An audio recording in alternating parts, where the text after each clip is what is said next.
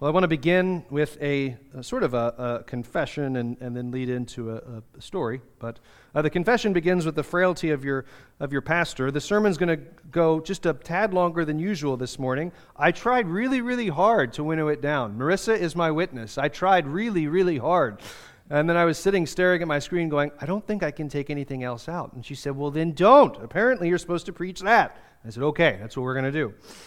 And then the story I wanted to tell you as we, actually I'm going to read the text first and then we'll get into that. So please turn with me in your Bibles, if you would, to the first chapter of Ephesians.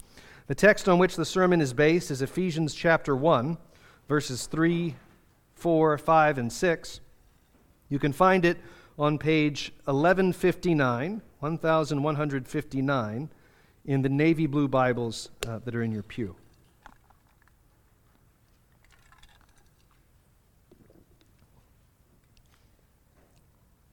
And there we find, blessed be the God and Father of our Lord Jesus Christ, who has blessed us in Christ with every spiritual blessing in the heavenly places, even as he chose us in him before the foundation of the world, that we should be holy and blameless before him. In love, he predestined us for adoption to himself as sons through Jesus Christ, according to the purpose of his will, to the praise of his glorious grace, with which he has blessed us in the beloved. This is the word of the Lord. Thanks be to God. And so, the story that I wanted to tell you was when I went to General Assembly. Eddie and I, when we went to General Assembly, we went by different means of transportation at different times. And as Providence would have it, I ended up flying out of Alexandria on the same flight with my dad into Dallas-Fort Worth. And then Dad, I think, went to the West Coast, and I continued on to Denver to General Assembly. And part of my dad's job, working for the Joint Commission, is that he travels quite a lot. He flies quite a lot. So he gets to stack up these airline miles, courtesy of his employer. And I've discovered something, that when you stack up airline miles, they treat you real nice. Okay? So flying out of my, because I've never liked flying, but when you stack up a bunch of miles and they decide to treat you nice, flying is not bad, y'all. It really isn't. And so all Dad had to say when we got on the plane was he flashed that cool card and he said, "He's with me," right? Oh, and all of a sudden the bounty was open to me. Glory upon glory, rest upon rest. And so I tell that story as a way that I think, if you'll pardon the cheesiness of it, that's a picture of the gospel, right? All blessing came to me. I did nothing to accomplish it myself. Someone else earned it entirely and then simply said, "He's with me," right? There is a similar picture in our text this morning I want to point you to, and we're going to talk about. After the initial greeting in verses 1 and 2, the Apostle Paul launches into an overflow of praise. Okay? It is, beginning in verse 3, the second longest sentence in the entire New Testament. Okay? It starts in verse 3, it goes to verse 14. The only one longer is in Colossians chapter 1, 9 through 20, slightly longer. But this whole thing, verses 3 to 14, is meant to be one sentence. In our English translations, we add punctuation and periods and break it up into sentences because apparently we cannot hold our breath as long as the Apostle Paul. But the grammar of the Greek actually gives no indication that any of this is to be broken up into sentences. It's just one long, in Christ we have every spiritual blessing. And here are the blessings, right? Chosen by the Father, redeemed by the Son, sealed by the Holy Spirit, elected to holiness, adopted as sons, forgiven, redeemed, holy and blameless, given a knowledge of God's amazing plan of salvation, filled with the Spirit as we work and wait for the hope of glory. And this is why I gave over last Sunday to explain just how silly it is that we take a passage like this and turn it into a self-serious debate about predestination, because predestination makes us uncomfortable, and meanwhile the apostle is too busy worshiping, doesn't have time to breathe between his sentences for his excitement at the glorious gift of God. Paul has good reason to rejoice, because in this first chapter of Ephesians, and to an extent in our verses today as well, we have Paul laying out what it means most fundamentally to be a Christian?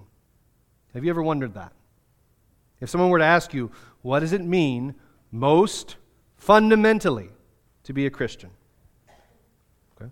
Well, to believe in Jesus. That's a pretty good answer. To confess Him as Lord. That's certainly what one must do to become a Christian. Well, how about to love God and neighbor? Okay. That is certainly what our most important commandment is, our greatest responsibility or calling, you might say. And most of the other answers we would give to what does it mean to be a Christian have to do with maybe sanctification or good works, what we've been given to do.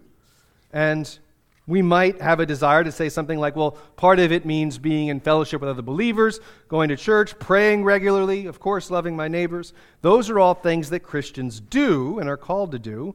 But what does it mean most fundamentally to be a Christian? If you have wondered that, Paul explains it here. Begins to explain it here, continuing through this chapter in chapter 2. And the answer most fundamentally of what it means to be a Christian, here it is, you can write it down. The most fundamental reality of being a Christian is to be in Christ. In Christ. Not simply to know about Christ, but to be in Christ. So to get a sense of what that means, because maybe you're not familiar with that terminology, let's begin by reviewing some of what we talked about last Sunday. If you'll look back at verse 3. Blessed be the God and Father of our Lord Jesus Christ, who's blessed us in Christ with every spiritual blessing in the heavenly places. Okay? So blessing, we talked a bit about blessing, just as a recap, okay? To be a Christian then, because I'm incorporating this into what does it mean to be a Christian? To be a Christian means to be blessed, right? And not, well, the opposite would be cursed, right? We think of the word curse, we might think of primarily perhaps of fantasy stories where someone gets cursed by an evil witch or where pirates are cursed to an immortal agony. It's like a harmful spell that holds continual sway. In Scripture, a curse is basically the opposite of a blessing. If a blessing, as we talked about last Sunday, is a word of favor from God, a curse is a word of affliction or trouble or judgment from God. And you probably know, if you're familiar with the first 3 chapters of the Bible, that we live in a cursed world. When God comes to our first parents after they eat the fruit, He speaks curses. Cursed is the serpent, cursed is the ground, and so on. Not all curses, by the way, are punishments for specific sins. I mean, for instance, there are cases in Scripture where a husband and a wife are under a curse of barrenness. They can't have children.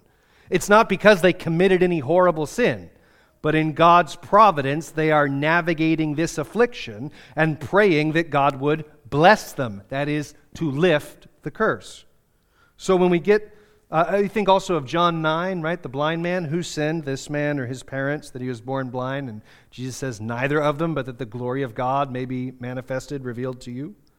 So when we get to the cross and the resurrection and the gospel, proclaimed by Paul, he begins by saying, Blessed be the God and Father of our Lord Jesus Christ, who has blessed us with every spiritual blessing in the heavenly places.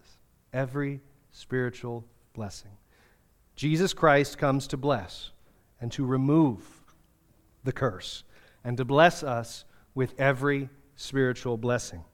And so we will explore at least 3 things that are in our text this morning. First of all, the concept, the theological doctrine called union with Christ, that is being in Christ. We're going to talk about that. Second, and then 2 things that flow from that. So to be in Christ, therefore means that this good news of being in Christ has made us holy and blameless. That's verse 4, aka forgiven. And the good news is that we've been predestined for adoption, verse 5. So, in Christ is sort of the major heading. Because we are in Christ, we've been forgiven, we've been adopted. That's how the sermon's going to flow this morning. So let's talk about union with Christ. One of the things you noticed is that this phrase shows up pretty often in our passage this morning. 2 words, in Christ or in Him. So if you look back at Ephesians chapter 1, verse 1, right? Paul, an apostle of Christ Jesus, by the will of God, to the saints who are in Ephesus and are faithful in Christ Jesus.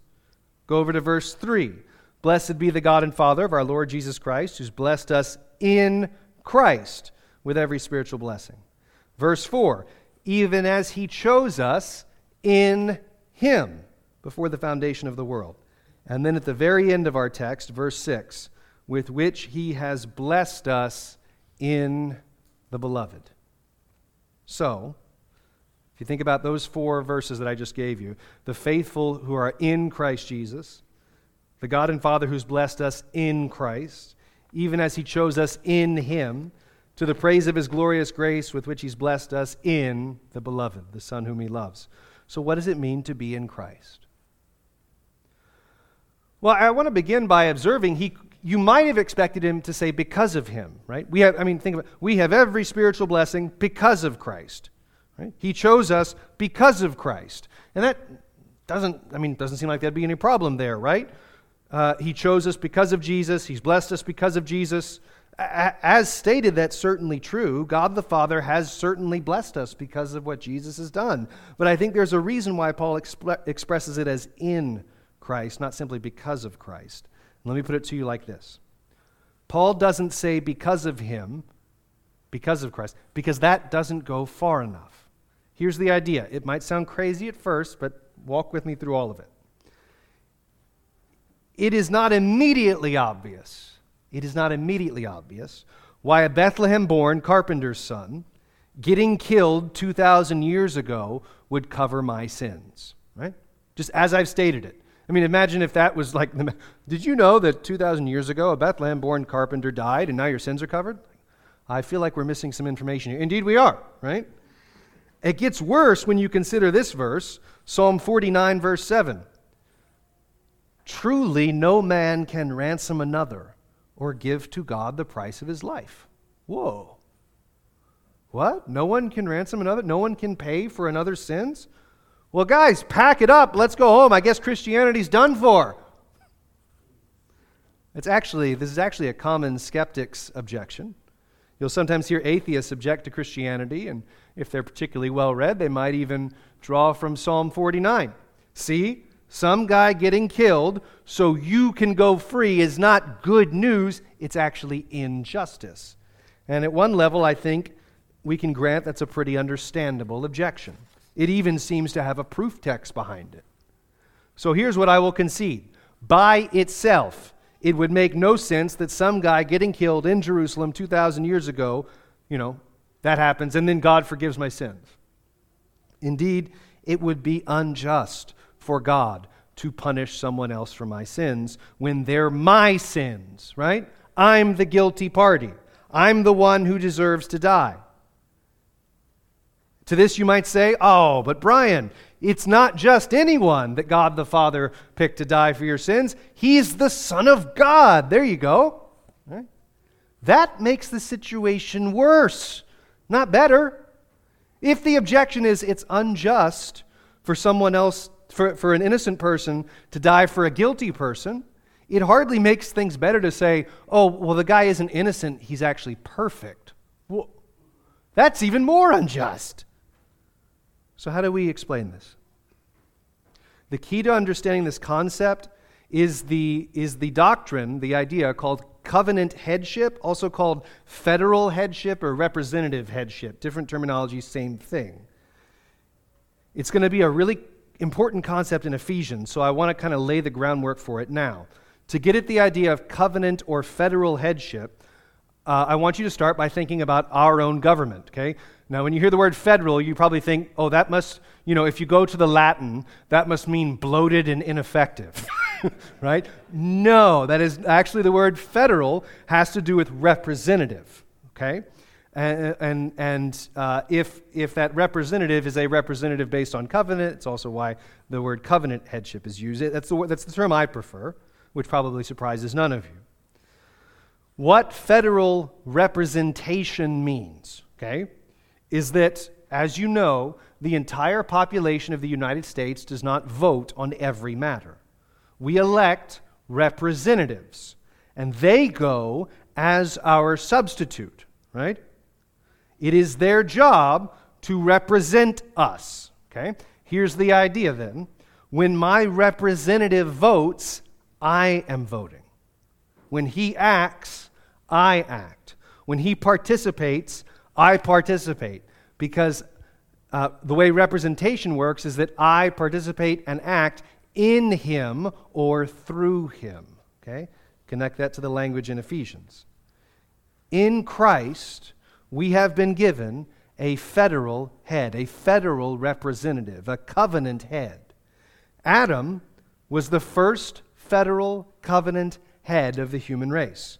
This means that when Adam was standing in the garden, pondering whether or not to eat the fruit, the whole human race was standing there with him. Okay? And so when Adam ate, so did I. When Adam sinned and fell in the garden, I sinned in him and fell with him in his first transgression. Because I was in Adam, so were you. And so the curse fell on Father Adam, my covenant head. And so it also falls on me.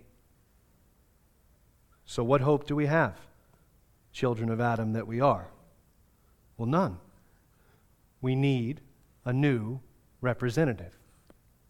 This is why Jesus Christ is called the second Adam. Jesus is our federal covenant head. And if Jesus is my covenant head, my covenant representative, then when he died, I died too. When he was buried, I was buried too. When he rose again, I rose again. And if he does that as my representative, that is not unjust at all because we are covenantally connected, you see. This is why Paul can say in Galatians 2:20, oh, did I put that one up there? Yeah, okay, good. I have been crucified with Christ. I have been crucified with Christ. It is no longer I who live, but Christ who lives in me. So we are in him and he is in us. And the life I now live by the flesh, I live by faith in the Son of God, who loved me and gave himself up for me. Do you see how Paul can say, blessed be the God and Father of our Lord Jesus Christ, who has blessed us in Christ with every spiritual blessing in the heavenly places. How is it that we have every spiritual blessing? Because Christ does. And we're with him. We're in him. His death is our death.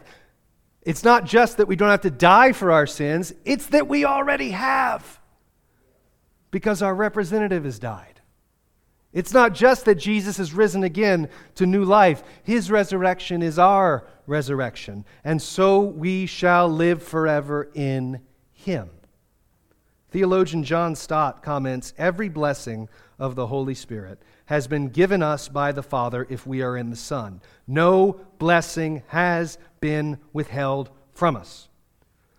Of course, we still have to grow into maturity in Christ and be transformed into his image. By the way, that's why you have the second half of Ephesians. 1, 2, and 3 is more or less doctrine. 4, 5, and 6 is more or less application and living.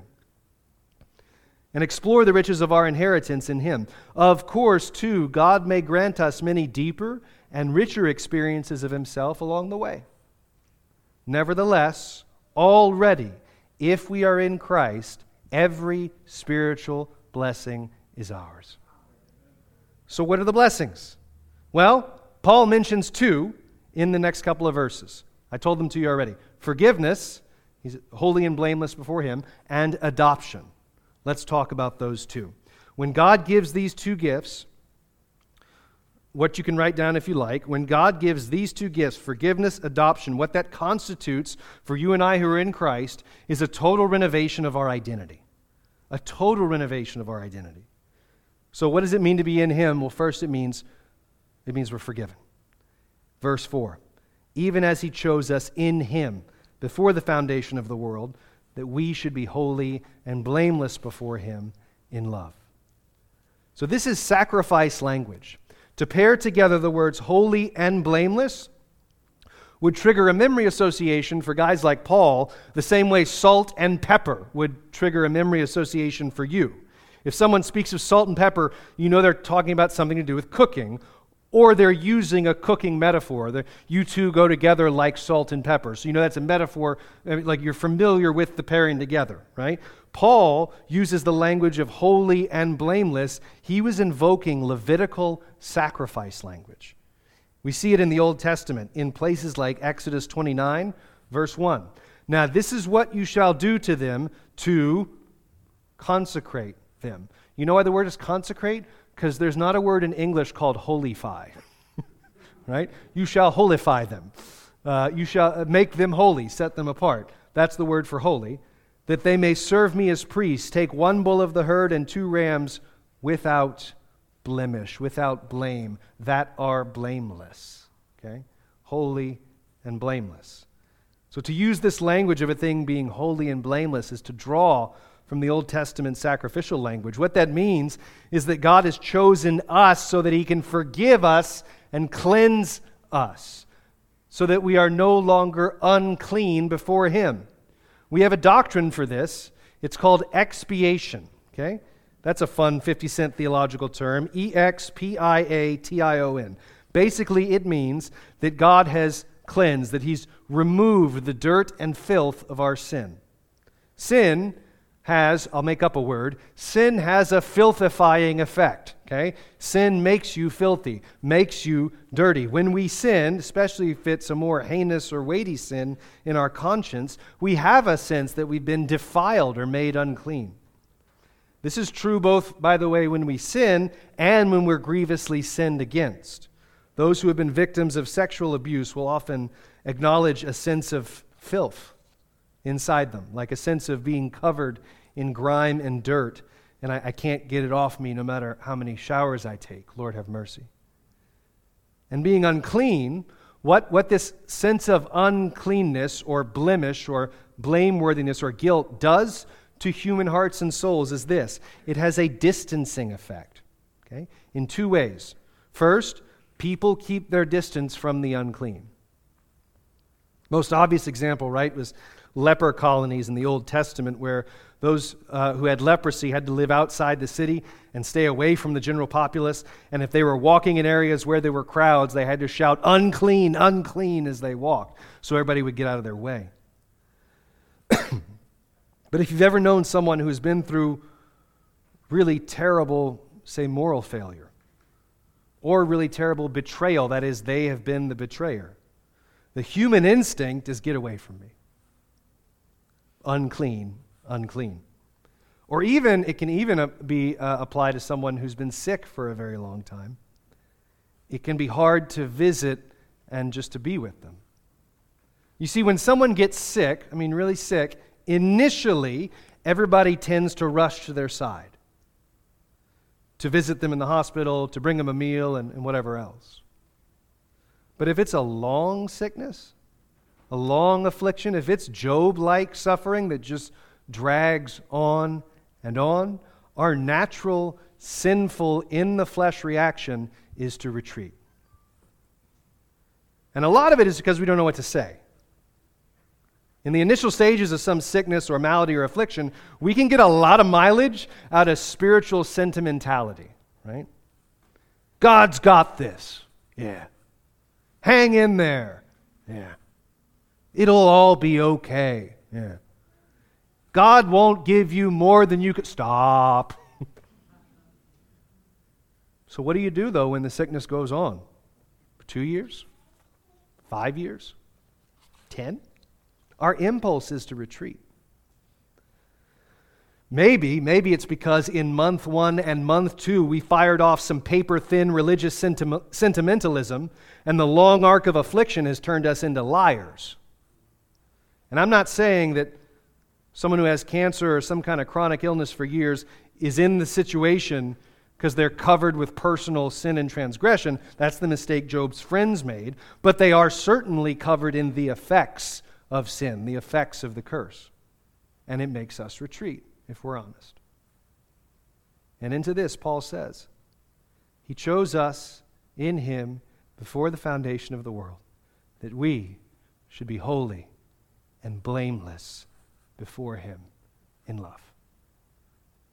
This is your orientation toward each other, Christians. not unclean and to be especially avoided. No, Jesus has made us holy and blameless because he has fearlessly drawn near to us. So therefore, dear saints, we can draw near to sinners, to thieves, to the chronically ill, to the long-time suffering. You know why? Because he's made us clean. He's made us clean. Then the other side of this coin, I said that we have a temptation to keep our distance. The other side of the coin is that the unclean keep their distance from people. It is well known that sin can bring about feelings of guilt and shame. There are secret sins, but there's no such thing as harmless sins. If you're guilty, bearing your guilt and your shame, even if it's a secret sin, it will affect how you interact with people. I promise. You will retreat. You will avoid interaction. You will flee. You will hide. That's what guilt and shame does. Because the shame is the constant companion of sinners, right? Constant companion of traitors. And when we are deeply ashamed of ourselves, we have this sense that we've betrayed perhaps our Creator or even ourselves, our own sense of moral goodness. And what that betrayal does is it breaks our identity. I'm not the person I thought I was. And so we retreat and we hide.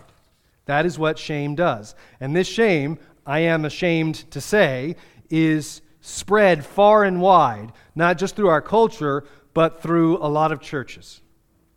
We sin in secret, we keep it secret, we hold it inside, and then we wonder why we're spiritual cowards in our day-to-day life.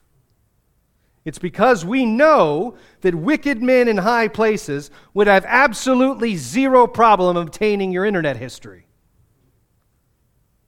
And the moment we might risk something for Christ, our enemy reminds us, go ahead and step out and get noticed. I will send a mob after you. And we are ashamed. And so we retreat.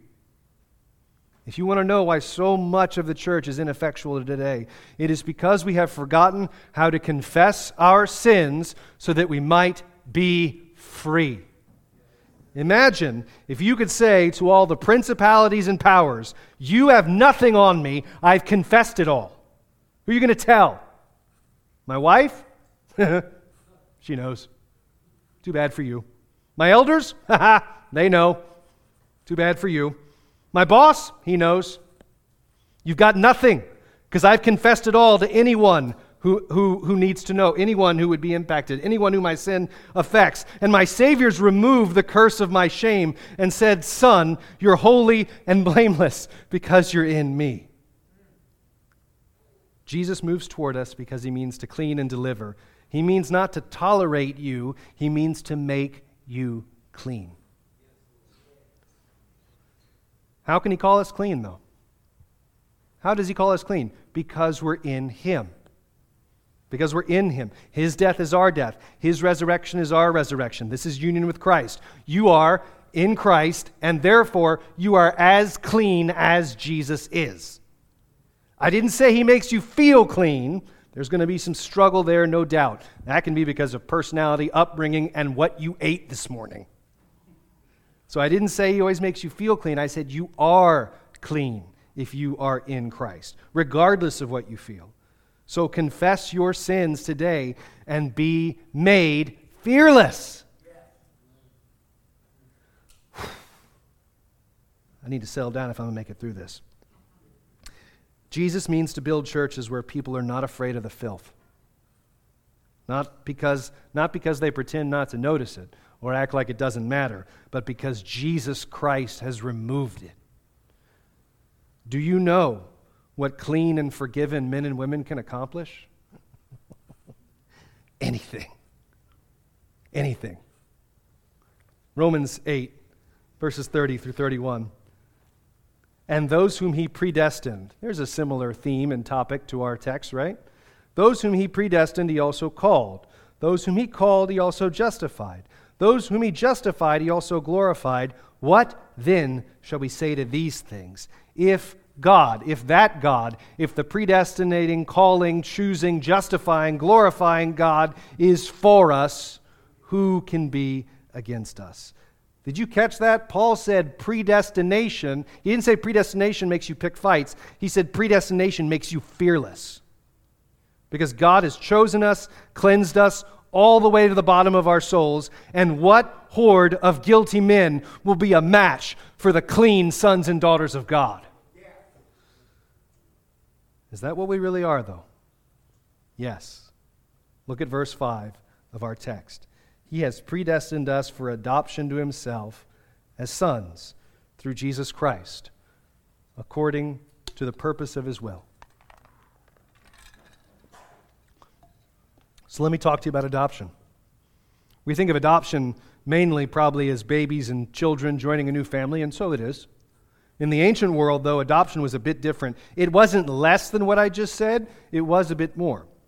In the ancient world, adoption was often adoption of a young man into a family that did not have an heir to the estate, so that he would then become the legal heir. And in the ancient world, this is so important, to be adopted was to be given a whole new set of rights and privileges that you did not have before.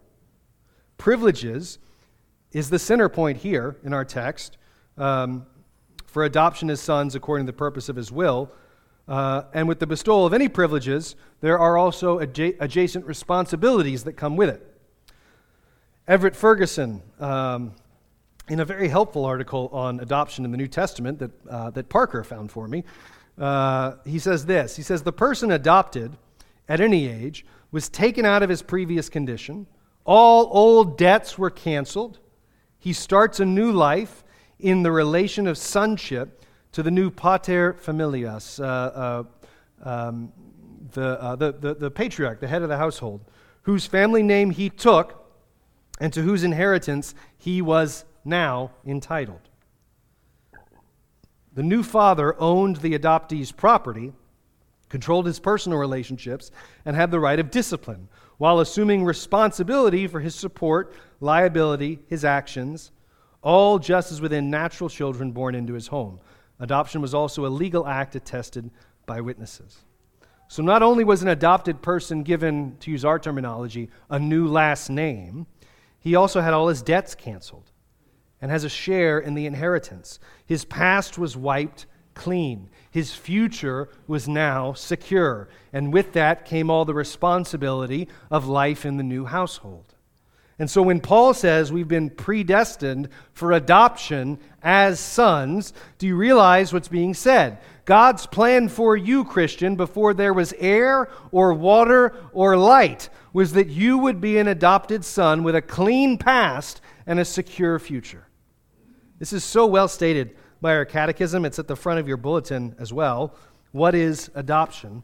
Adoption is an act of God's free grace whereby we are received into the number and have a right to all the privileges of the sons of God. Whereby we are received into the number. So we're brought into a family. Have we any greater hope to offer this city and this parish and this state and indeed this nation of pervasive fatherlessness? Do you have a bad earthly father? There's a seat at the table for you. And your perfect heavenly Father means to welcome you in. Do you have a good earthly father? Well, good. He's an echo of the perfect Father who welcomes you in and rejoices to seat you too at his table. Have a right to all the privileges. That's what. Can you put that back up? The catechism answer. This word privilege has fallen on some hard times in our culture. There are even people who would dare to say that wherever you have been privileged to enjoy one thing or another, you should be ashamed of it and apologize for it or feel guilty about it. But the biblical word for privilege, back in verse 3, would be blessings. And I dare say it would be a sin to be ashamed of blessing. You can be ashamed of poor stewardship of blessing, but not of blessing itself. Blessing only calls for one reaction, which Paul models for us here in the second longest sentence in the New Testament, and that is gratitude. If you think that someone from a wealthy family grows up with privilege, just wait till you hear about the inheritance of the adopted sons of God. Adoption as sons, it says. The sons of God. Speaking of that, why is it sons? Why isn't it sons and daughters? Is it because only the men in God's kingdom are adopted? Well, no. A lot of the more modernized Bible translations will translate this as children rather than sons. I could only find one that actually went with sons and daughters. What we have to square with, or at least be willing to think about as modern Westerners, is that we've been conditioned and catechized that it is exclusionary to use language like sons, and that to be inclusive, we should use words like children. What you discover, however, is that such things like this are only offensive to Westerners like us, and that in an Eastern context, Middle Eastern or Far Eastern, they understand this perfectly. It's not that the term son excludes women. That's a total misunderstanding. Rather, in that cultural context, the son is the one who got the larger portion of the inheritance. You see? It's don't think son, think greater inheritance receiver. And so when the apostle says you're all sons of God, he's not saying women cease to be women or cease to matter. He's saying that we're all inheritors of the greater portion of God's inheritance. So what is our responsibility?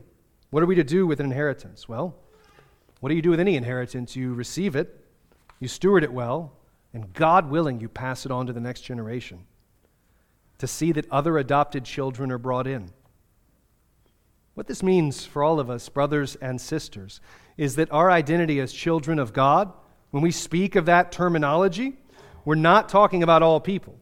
Perhaps you've heard, we're all children of God.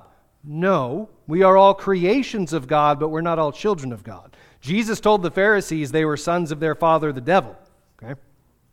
But from all eternity, the Father has adopted sons into his family from every tribe and tongue and nation. This is why Christianity has always had a very positive orientation, to say the least, toward the work of adoption. Okay, adopting children into families, not just as a plan B, but as a positive, good choice for families. It's why Christians have always cared deeply about fatherlessness and have taken the destructive power of fatherlessness very seriously. If God had called himself our great employer, then getting a job would be one of the most important human relationships in your life. But he has called himself our Father, and therefore invested the vocation of fatherhood with enormous responsibility. And fatherlessness, therefore, is revealed to be more coldly destructive than we mostly imagine. And what a joy it is to preach, therefore, the fatherhood of God. That our God has adopted us into his family and has called our Lord Jesus our elder brother. And our God does not cut off the number of children he'll allow in his home because we get too expensive. Hallelujah. He means to adopt children from every nation. And so in a sense, this renovates our ideas about the value of adoption. Adoption of children who did not have parents, in the first, second, third centuries and on in, it quickly became, if you like, the territory of the church. Over time, the state and agencies of the state have unfortunately absorbed a lot of that work because one of the great sins of the state is always trying to absorb duties given to church or family or individual citizens. We won't talk about that now. But one of the church's greatest failures is that we let them. And I think a day will come, I think, when the church reclaims the majority of the ministry of adoption and foster care and takes the mandated godlessness of the state out of it. Until then, one of the steps in the right direction is organizations we have here locally, like Fostering Community, which is a nonprofit organization meant to be a bridge between the needs of foster children and the city. And we provided information on that organization on the cards that are in your bulletin. That's why I invited to make sure everybody had a bulletin this morning, because you'll find a volunteer card in there about how to contact them if you're interested in helping. It's very easy way to serve vulnerable and needy children in our area. And they're often looking for volunteers. It's very easy to connect with them. You just go to their website, sign up to be a volunteer, and then they'll be in touch with you. As far as the work of adoption itself, well, adoption is a chance to trust Jesus with enormous anxieties and to do for a child what God the Father has done for us. Not all families can adopt, okay? But all can consider it and pray. All families can pray for the end of fatherlessness in our parish. And the church's motivation for all of this, for all of it, is that we are the adopted children of God. So, as I wrap this up, what we're given in this text is, as I said earlier, a marvelous renovation of our identity. Because we're with Him, because we're in Christ, we've been given this whole new identity. Forgiven, holy, blameless, adopted, now being taken from nothing to having every blessing from our Father in Christ. This is the good news that our world needs. Because we are constantly chasing atonement, right? Once I just do this thing, have this thing, become this sort of person, then I'll be okay. Once I get to say, fill in the blank, once I get to say X about myself, or once people see in me that I'm a certain kind of person, then I'll be okay. Do you know why our culture is obsessed with a need to stand out, to have a very unique and attention-grabbing individual identity? It is because we are trying to be holy and blameless. We treat self-discovered identity as a kind of atonement. Once I settle this internal conflict inside of me, then I will finally be okay. So here's my self-constructed identity. Here are my pronouns. Here's my category. Here's my personality type. I'm a 7.32 with a 3.7 wing. Here's my label. Here's my classification. Here's my need to be cataloged. The gift of self-identity has actually ended up crushing us, as we are one of the most depressed and anxious generations ever to live. And God the Father speaks into our chaos this word of peace. He says, Christian, you're my son. I've adopted you. You're holy. You're blameless. You're clean. You're forgiven. This is your family now. And Jesus, our brother, says, you're with me. You're in me. You're a Christian. You're a little Christ. And you've already died and risen again. I'm going to heaven, and you're coming next. My Father has given the nations into my hand, and that means I'm putting them in all y'all's hands. So go get them. Go get them. Go bring them in. Start in your kitchen. Then head into your neighborhood. Be not afraid, for adoption makes you fearless. I am with you, my adopted brothers and sisters, until the very last day. In the name of Jesus, amen.